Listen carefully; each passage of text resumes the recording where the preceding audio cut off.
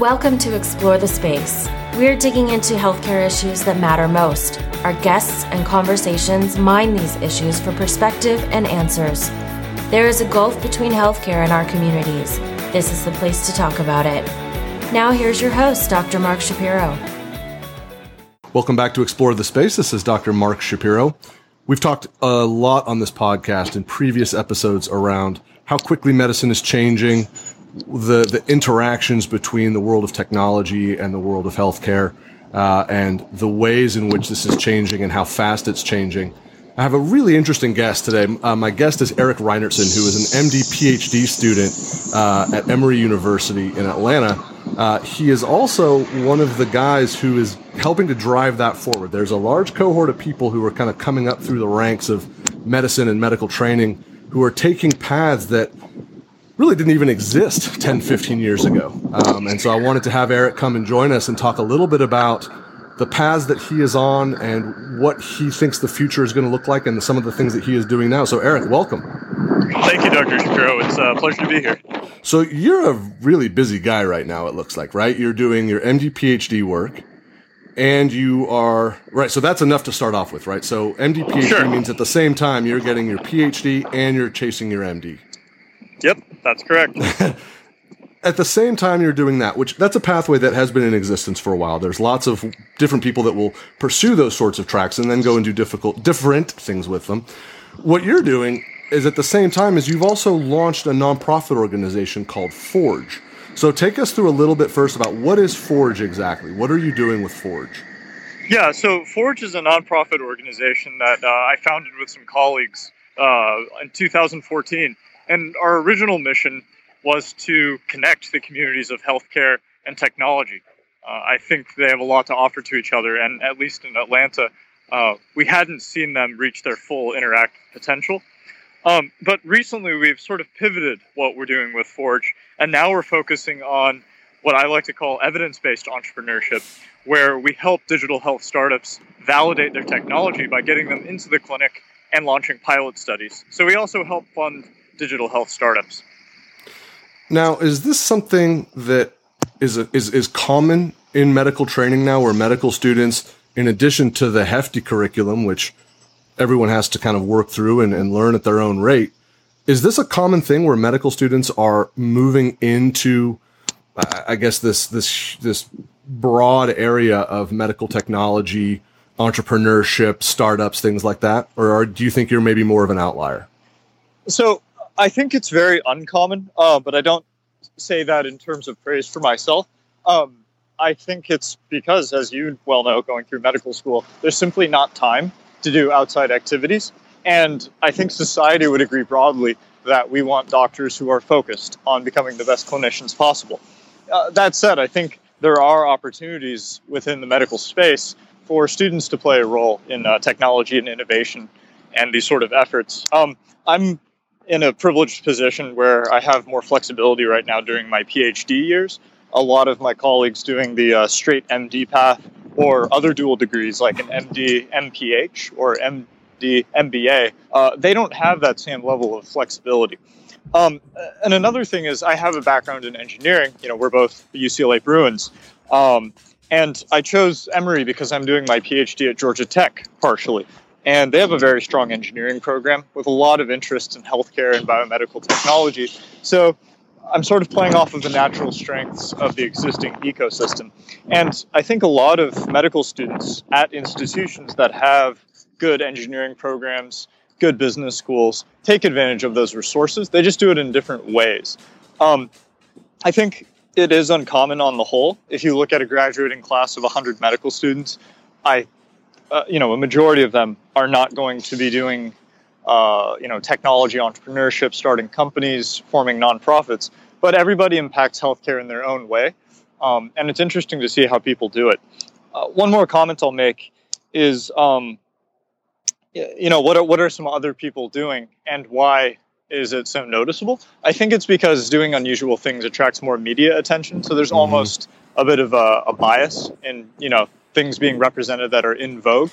So, some of my colleagues do amazing work here in Atlanta and also my colleagues at other institutions, whether it's coordinating volunteer efforts to help the homeless, whether it's working with other healthcare professionals and doing mobile clinics.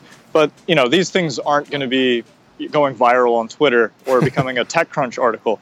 Yet they're equally important. So I think that's worth mentioning. No, I actually think that it's important to mention that too. This is a sexy topic, and obviously you and I are talking about this, but you're absolutely right that as people are going through medical school, and I would say most graduate programs, these are people who are highly motivated, and they're going to be doing a lot of different things. You're right. This is an en vogue topic, but people are driven to not just get behind a book and learn what's there. They're driven to get into their communities and start making a difference as quickly as possible. And, I finished medical school in 2003 and that desire was absolutely there. But that being said, what you're doing and some of your colleagues are doing certainly does touch on a hot button topic. I can imagine the desire from the world of technology to draw on medical students and people who have a medical background is pretty significant. But do you find that you're getting support from the institution? Is Emory really behind this? Are people who are trying to do this while in medical training, is it something that's being supported, or is it something where maybe there's a little bit of resistance? I've experienced both, and they're all from the right places. So in the beginning, with Forge, I approached the medical school and tried to solicit some support, and also to ask permission. When we wanted to form this as a 501c3 tax-exempt nonprofit, we were incorporating a legal and financial entity, and to do so required permission from the School of Medicine administration. And they were supportive, but it's interesting, they were supportive of us as people more so than the specific things we do. So they wanted to make sure that our priorities were in the right place. That we weren't doing this for purely personal financial gain, or that this wasn't detracting from our medical studies. And we just had to convey to them that we fully understood their concerns and that we were addressing them. And from there on out, they were completely supportive. In fact, our greatest financial and logistical sponsors are actually the School of Medicine leadership. So with our new program, we're trying to get digital health startups into the clinic, and we need to fund them. We need to support them. That means working closely with the IRB. It means working with the information technology and security teams and systems within Emory Healthcare. And so far, the leadership has been extraordinarily supportive. They recognize that what we're trying to do, advance patient care through technology, pretty much reflects what they're trying to do. And, we're on the same team here. Yeah. So I think it's really about communication. No, I think that's great that there is that recognition that while this is different, and quite honestly, there might be people who don't have a great sense of what it is you're trying to do just yet, because this is so new and novel, that there is that sense of, hey, we're on the same team and let's move this forward and see where it goes. There's another thing that you're doing that I think is great that your department is supporting, is that you've actually launched an elective for the medical students on innovation and entrepreneurship in medicine. That did not exist when I was a medical student. Not because my medical school wasn't a forward-thinking institution. It just, that opportunity wasn't there yet. What has been the sort of level of receptivity, interest from both administration and also, most importantly, other medical students to have an opportunity like that? I think everybody's been interested and supportive, at least here. So when we first started out with this concept, when I was starting my second year of medical school here at Emory, we have electives. And I was looking through the list and, given my growing interest in technology and entrepreneurship, I was looking for something like that, but I didn't quite see it. And in the years prior, Dr. Michael Johns, who is the executive chancellor, vice president, CEO of Emory Healthcare, he holds a million titles, very important person. He used to teach an elective course called The Business of Medicine. And it gave you a much more strategic macro view of the world and how healthcare fits in it. And that's just what I'm interested in. That's how I think. But he wasn't teaching that at the time. So we felt that there was a bit of a vacuum in this space. Now, that's not the exact same thing as entrepreneurship, and I happened to do something else for my elective. I ended up doing like a neurosurgery research project, which is kind of unrelated.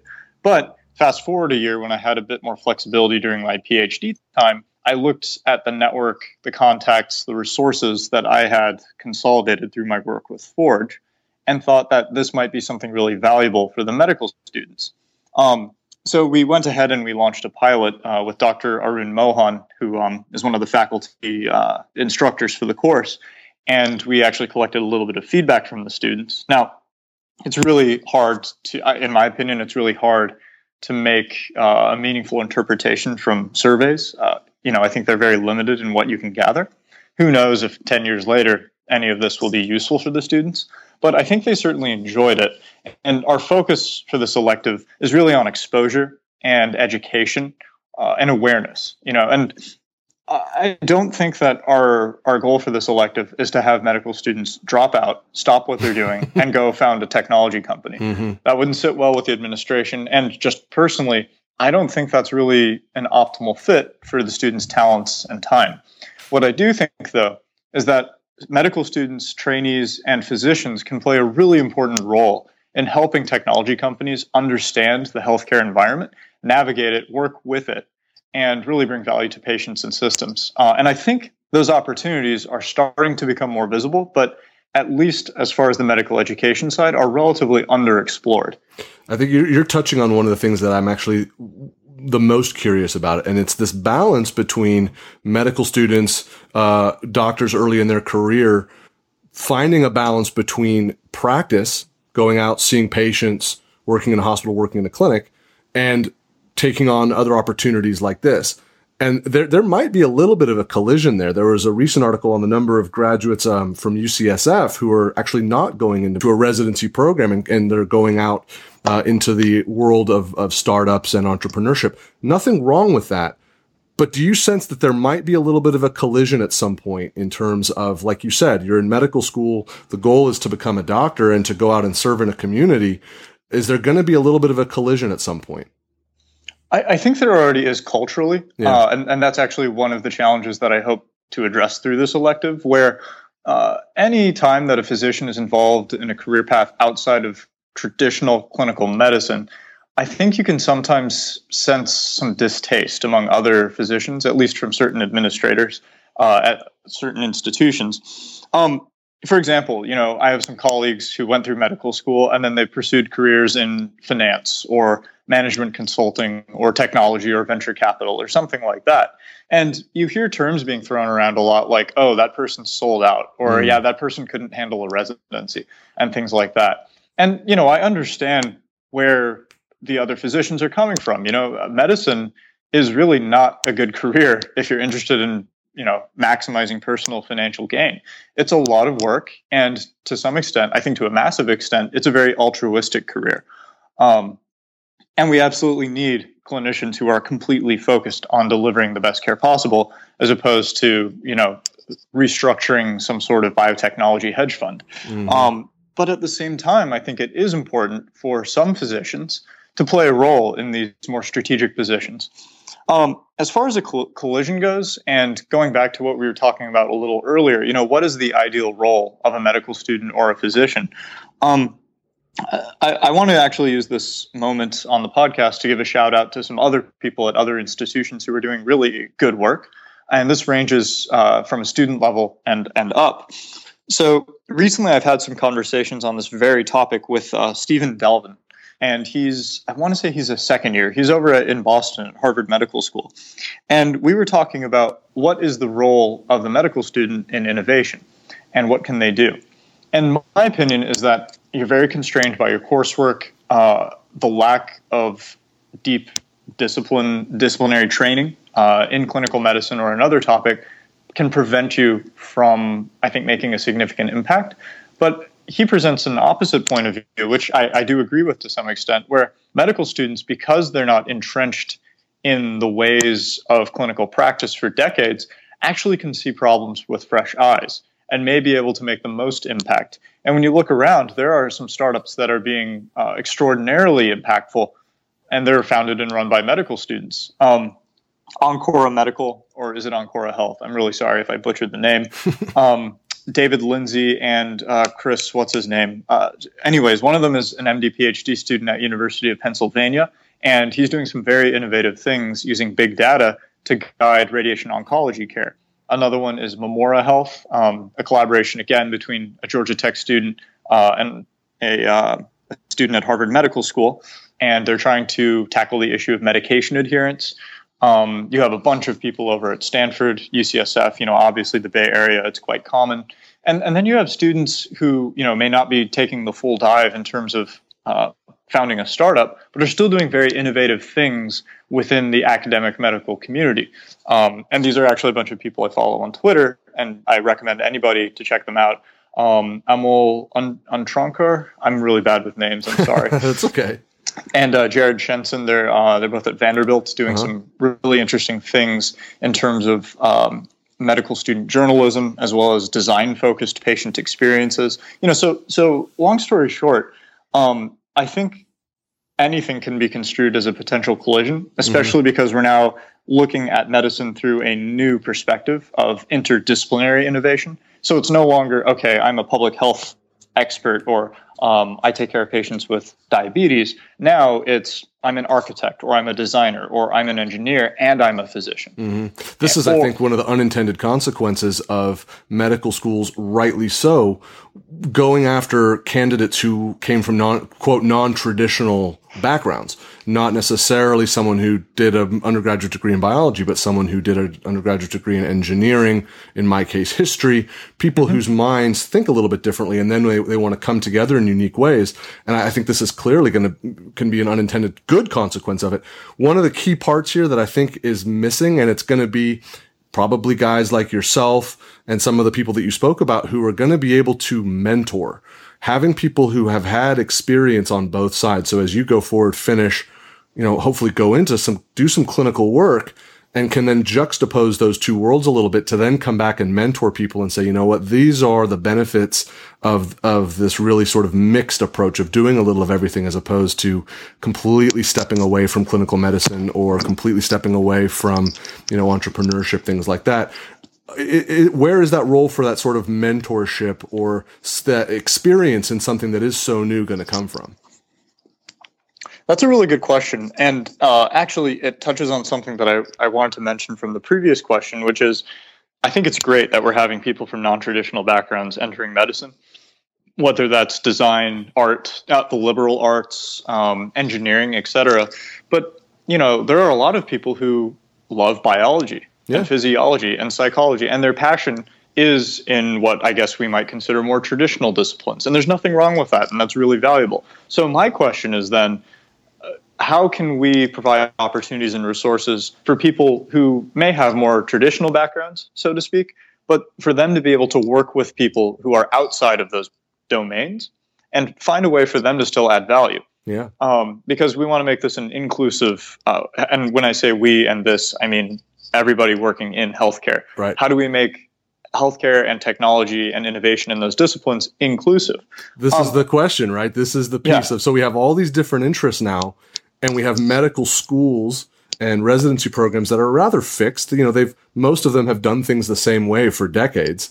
These are some of those really challenging questions. And as people sort of move forward, in order to get the best out of them, to help them really reach their goals and to maximize their potential, it definitely takes some flexible thinking.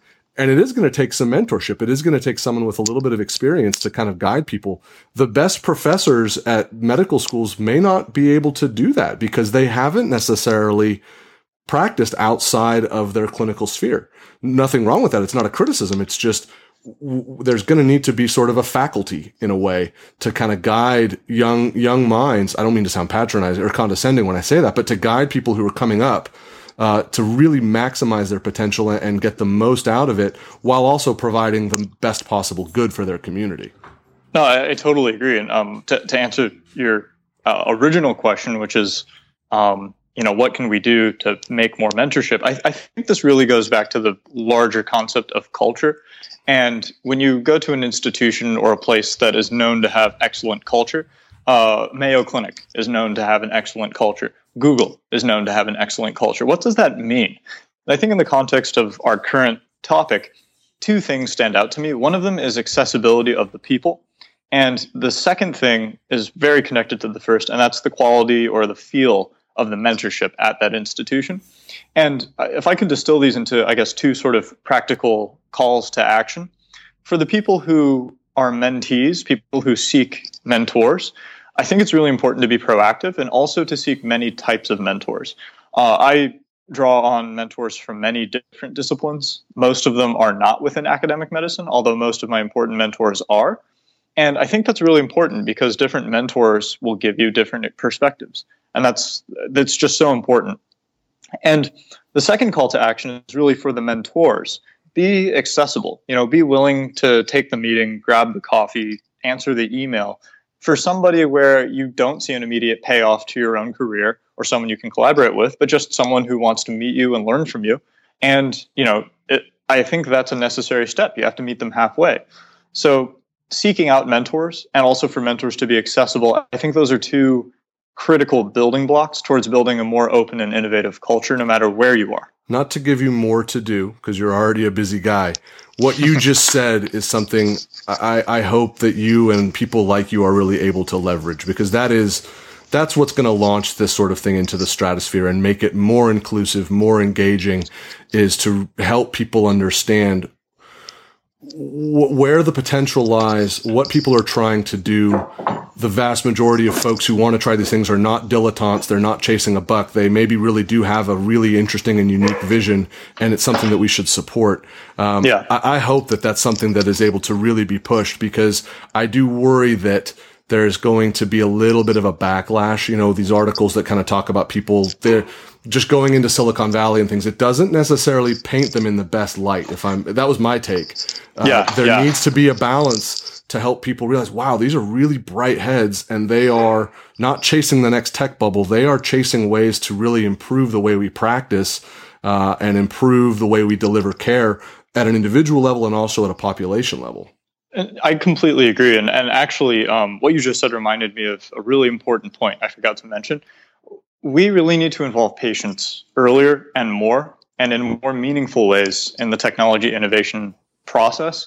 And this is something that I have become more interested in and really was exposed to in a profound way at the Medicine X conference at Stanford, which has a unique focus on involving patients, not only in their care, but on coming up with new ways to deliver that care and treat them.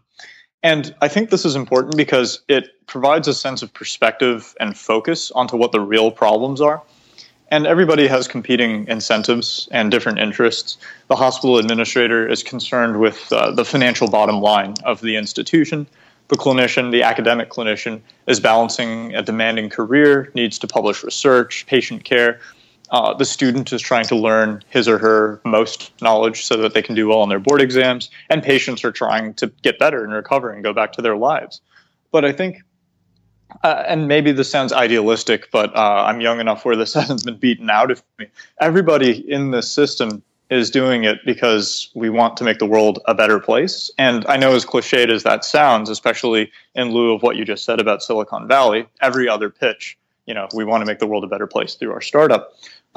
We in medicine, we do that in a pretty focused, tangible way. We do that by curing a disease or at least alleviating the symptoms.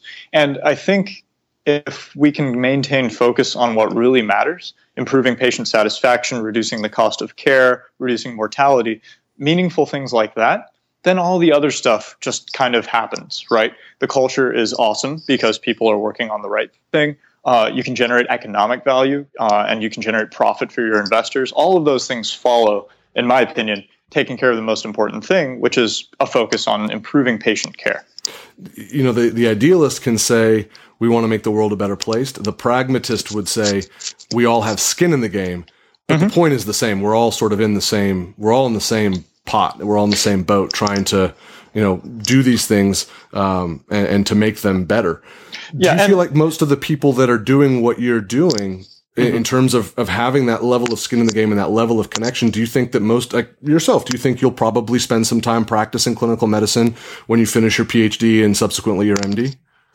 So I'm not sure about that yet, because I think there are a lot of opportunities to add value in different ways. And I haven't gone through all of M3 and M4, third and fourth year of med school. So I don't know what clinically interests me yet. For our listeners, just so that they kind of understand, those are the second half of medical school is really when you spend time on clinical rotations. You're in the hospital, you're in the clinic, you're seeing patients, you're part of the medical team, just to give them a little bit of context as to what you were talking about. But when you go into that, that's when you'll really get immersed in what it's like to be in the clinical setting.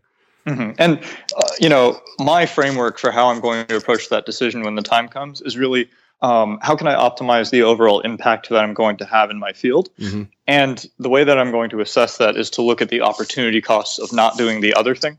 So, I can look at certain role models, people I consider mentors, like Nate Gross. He's the co-founder of Rock Health and Doximity, which are two absolutely amazing companies. Well, one's a venture fund technically, but he didn't pursue a residency, and one might argue that he's having a tremendous impact on healthcare. Mm-hmm. And then on the other hand, you have physicians who go through your traditional clinical training route and then pursue other interests at the other end.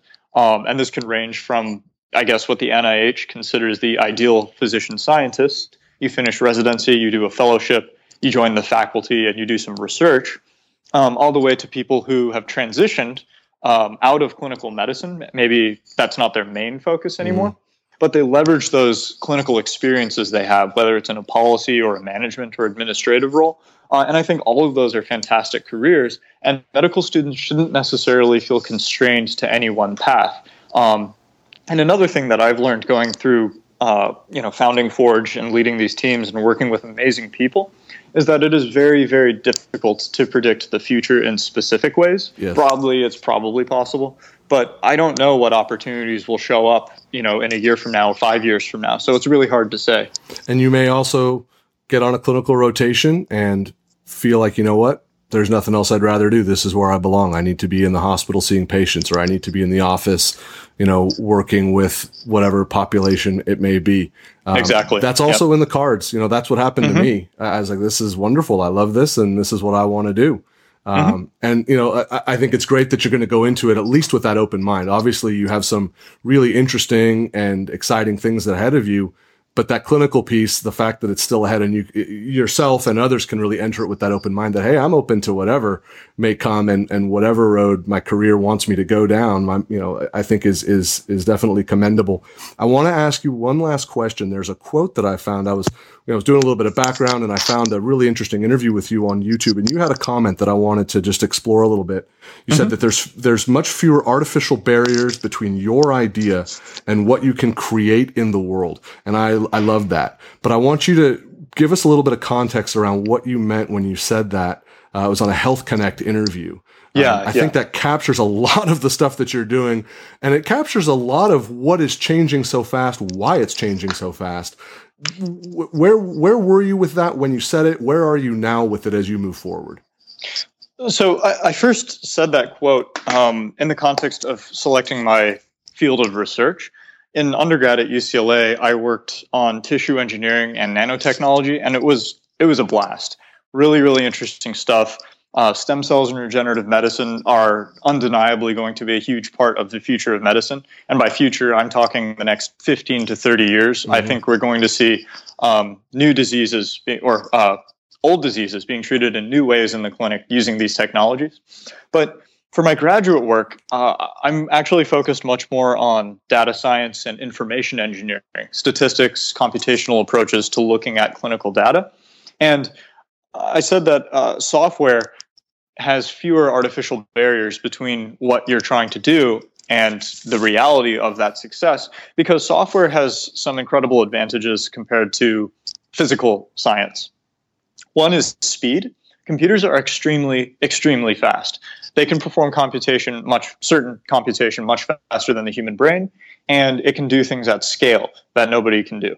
Through the advent of smartphones, mobile technology, and wearables, have physical ubiquity of what previously was physically limited computation, meaning that now we can reach billions of people through their phones. We can take data from billions of people, and then we can perform computation on it. We can make predictions, and we can interact with them. So there's speed and scale via technology, especially mobile and the internet, that has never been afforded to healthcare before. Another issue is noise. Software, one of the good and bad things is that it does exactly what you tell it, which means that none of my code works because it's doing exactly what I told it to. But there's less noise. And when I was performing research on the bench in a wet lab setting, things would fail all the time. And part of the skill of becoming a good researcher is being able to troubleshoot that and going back and figuring out, did I accidentally pipette too much of reagent B, or did I not have my incubator settings just right? And Eric, I'm breaking out in a cold sweat. You're talking about labs, and I'm going back to my organic chemistry days, and oh yeah, I'm having a very visceral response. Yeah, I still remember that part of the, which building was it? Oh, please don't even bring it up because I don't remember it. It's all gone. It was a long time ago. It's funny, real quick side comment. Back at UCLA in the organic chem labs, I think suffering builds friendships. Yeah. And some of my closest friendships that still last to this day were my chemistry lab partners at awesome. UCLA. So it's kind of funny. Oh, that's great. But I think software has much less noise. Yeah. There's much less variability and randomness. And it's really exciting because we're finally seeing people marry this concept of bits and atoms, the software and the hardware world. And I'm trying to remember the name of these companies. Emerald Therapeutics is one of them. But there are these Bay Area, Silicon Valley startups that are applying computation to research approaches, and then they're using robotics to reduce the variation. So basically, it's almost as if you go to Amazon and you order shampoo, but instead you log into their cloud-based platform and you order an experiment and you mail in your samples, and they will automate the entire analysis process. They'll run Western blots, ELISAs, genomic analyses. Actually, I'm not sure if they can do that last one yet. But anyways, they'll do the experiments in a consistent, robotic, automated fashion, and they're hoping to reduce the huge problem of variability in science. And one last comment, we're starting to see some really interesting intersections between software and biology in the context of genomics, which is, in some opinions, an information science of sorts. So now you can use deep learning approaches and other machine learning techniques to predict whether a certain type of drug will affect a certain drug target. So now this is opening up entire new opportunities for drug development and discovery.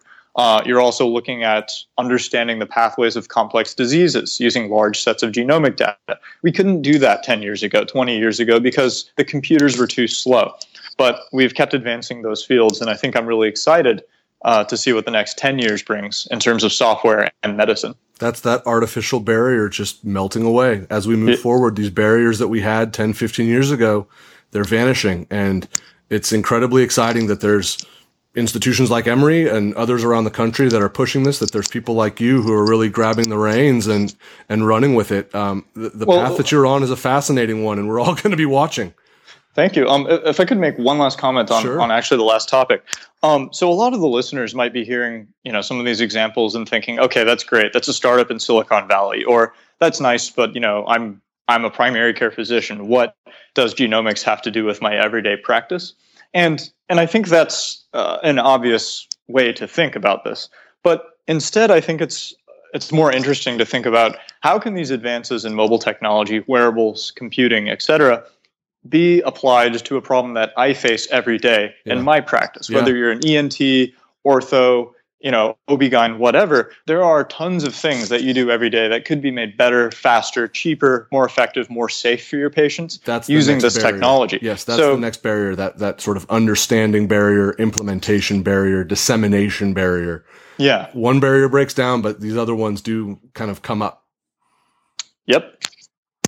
It's going to be a fascinating pathway that you're on, and people can find you. You've got a great website with a lot of material on it. I'm just going to go ahead and plug it for you. It's ErikReinertsen.com, ErikReinertsen.com. Find you on Twitter as well. Definitely though, for if you haven't checked out the website, it's worth looking at. There's just a ton of material about the work that you're doing, the course that you taught at Emory. Forge is at forgehealth.org. Also definitely worth looking at. Erik, thank you so much for joining us. This is really interesting. And as things move forward, you are welcome to come back anytime. When you're on your internal medicine rotation and you just finished doing a couple of weeks in the ICU, I want you to come back on and tell me what your impressions were and how it's changed or impacted your thinking, to kind of see what that juxtaposition of clinical medicine versus the work that you're doing now looks like. I can't wait for that. Thanks so much for having me, Dr. Shapiro. All right, Erik. Thank you. Thank you for listening to Explore the Space. Visit us on our website, explorethespaceshow.com, and please subscribe to our podcast on iTunes. Follow us on Twitter at ETS Show, and you can email Dr. Shapiro by writing to mark@explorethespaceshow.com.